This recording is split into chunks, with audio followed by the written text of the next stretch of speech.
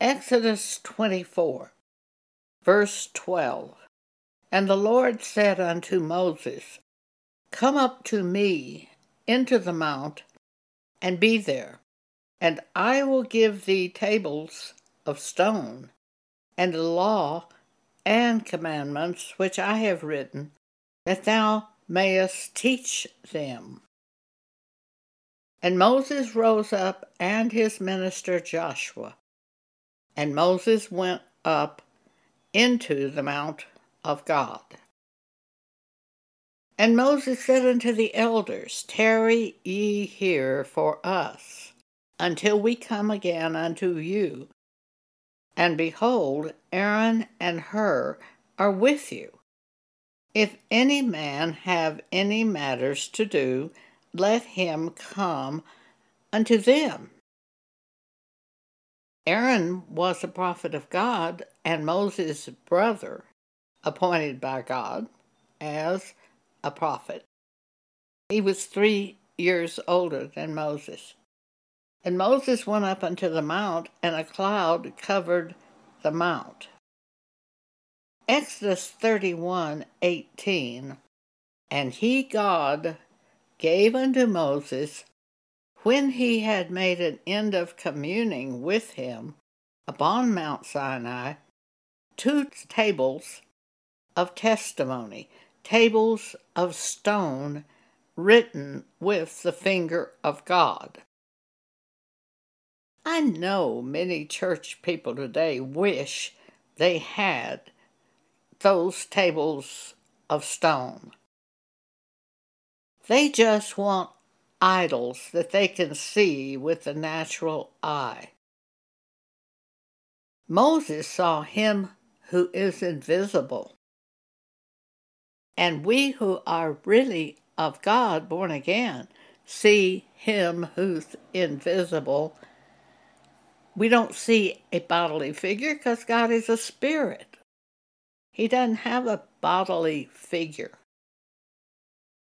But they just desire idols that they can see, and they deceive themselves. For the Bible shows us the new covenant is far better than the old covenant, for the new covenant is founded on better promises. Now, if you think the old is better, try reading the Book of Leviticus.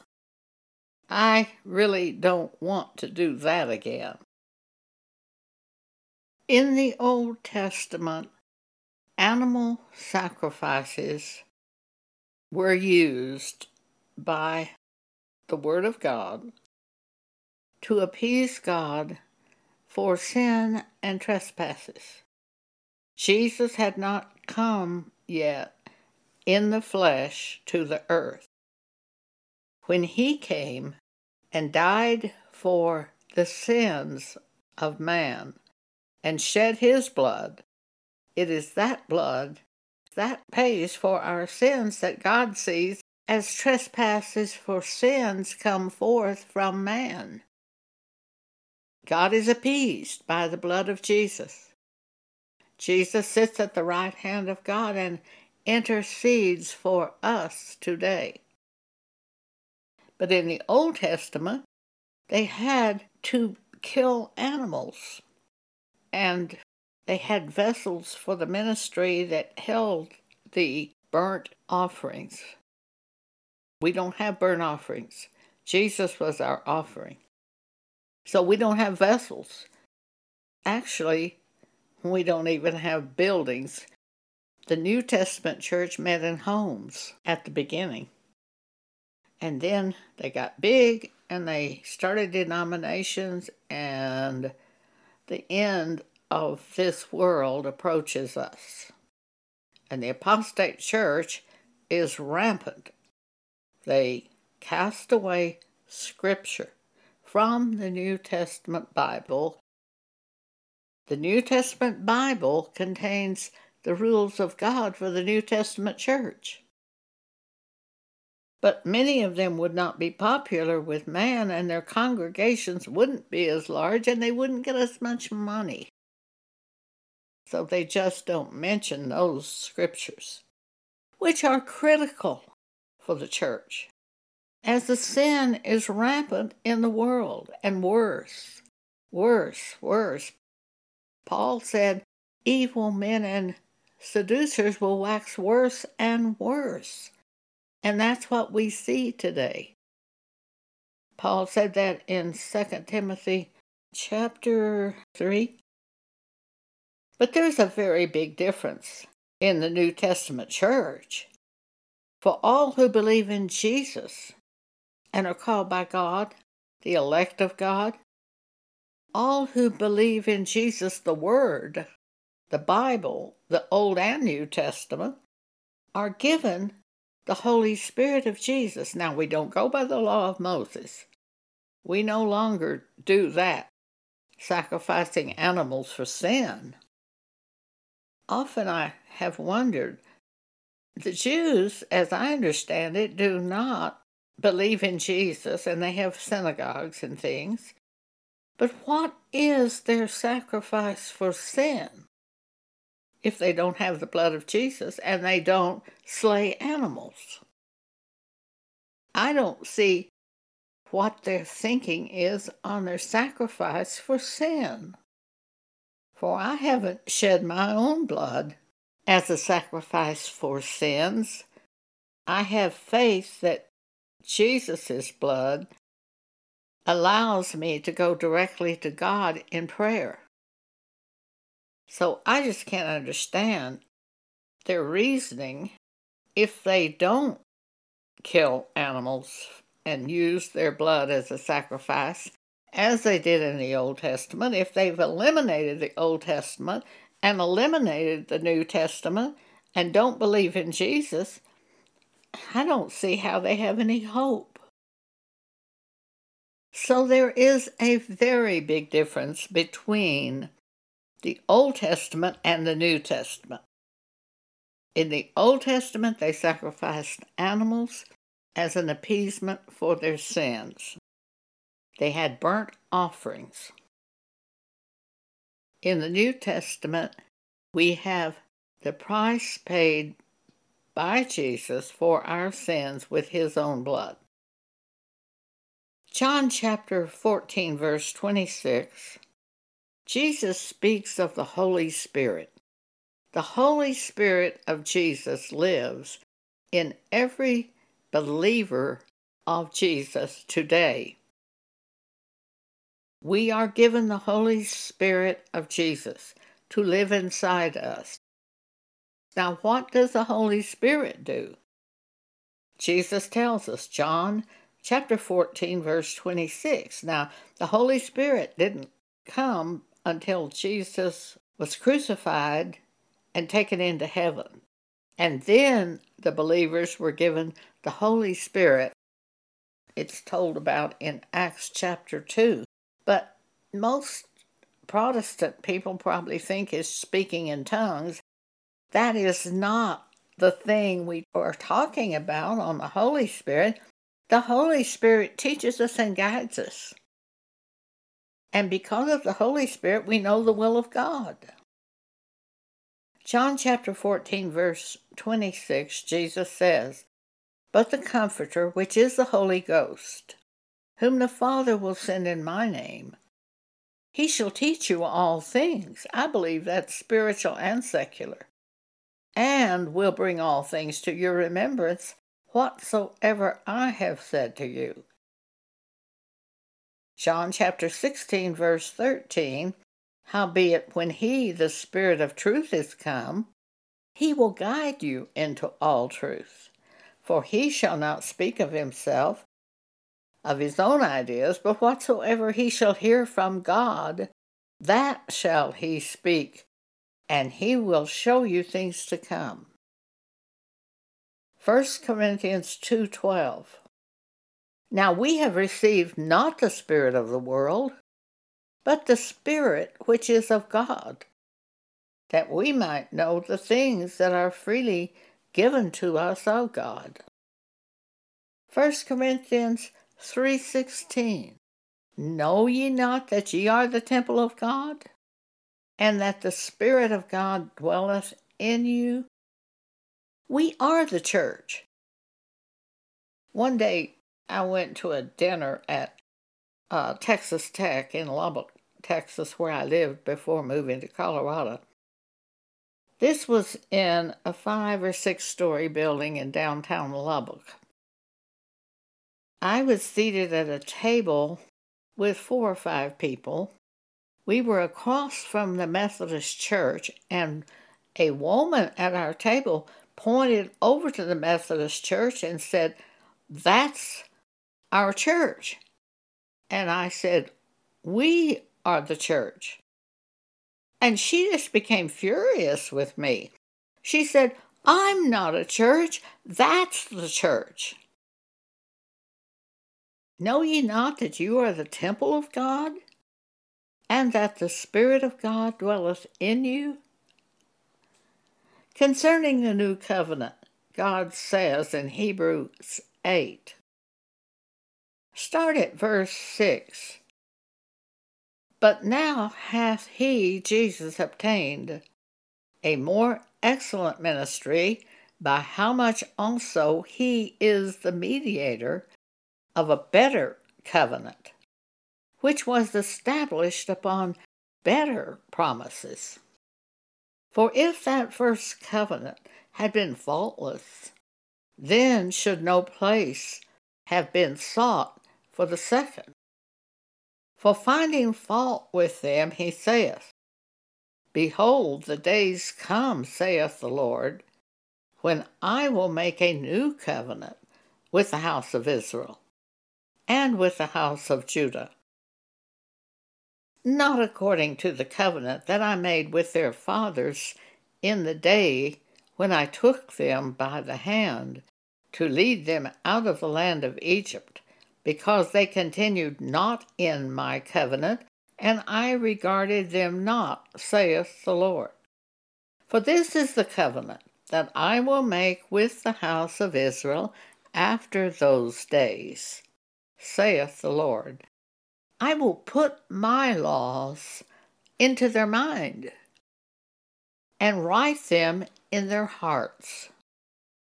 And I will be to them a God, and they shall be to me a people."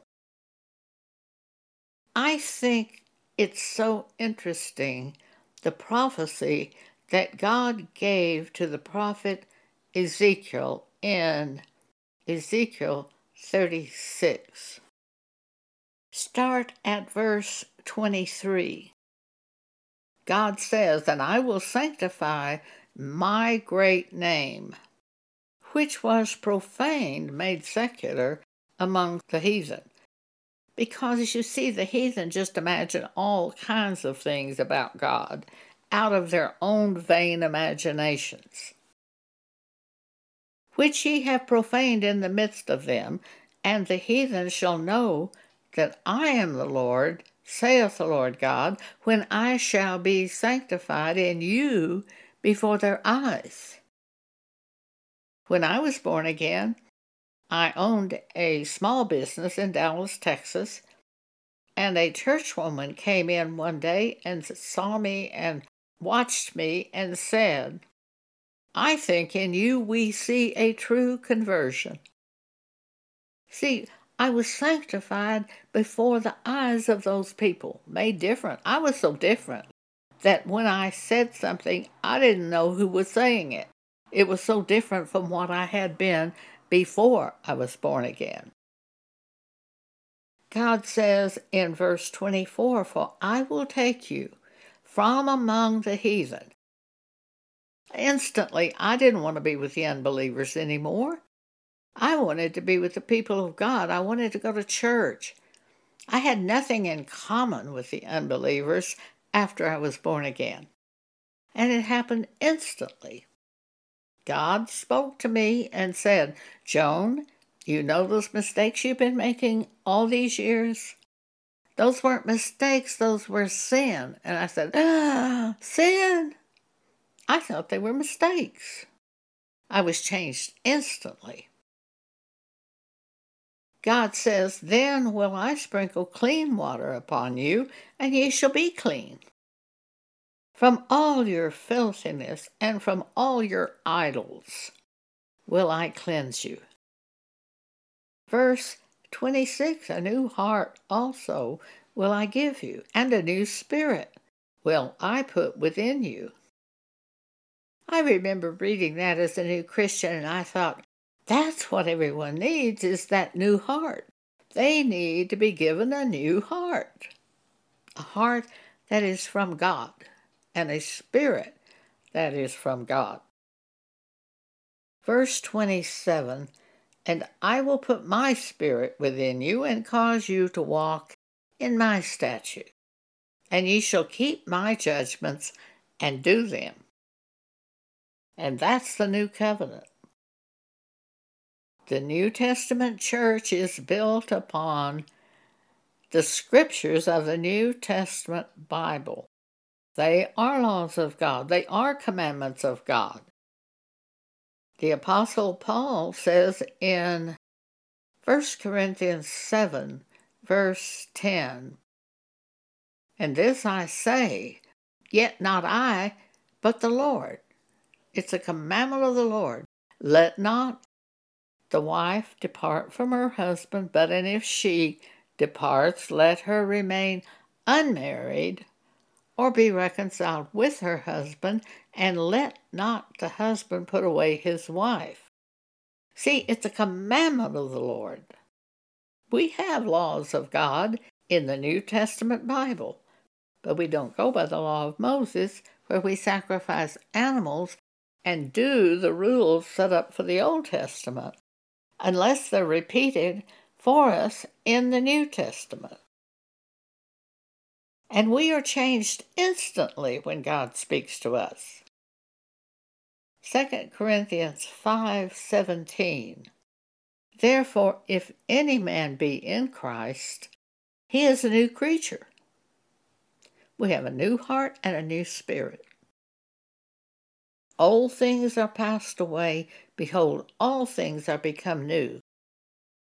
We continue to learn the rest of our lives by things God shows us and by Scripture, but we are changed instantly when we are born again, not a procedure of having to go to learn a bunch of stuff. God changes us instantly.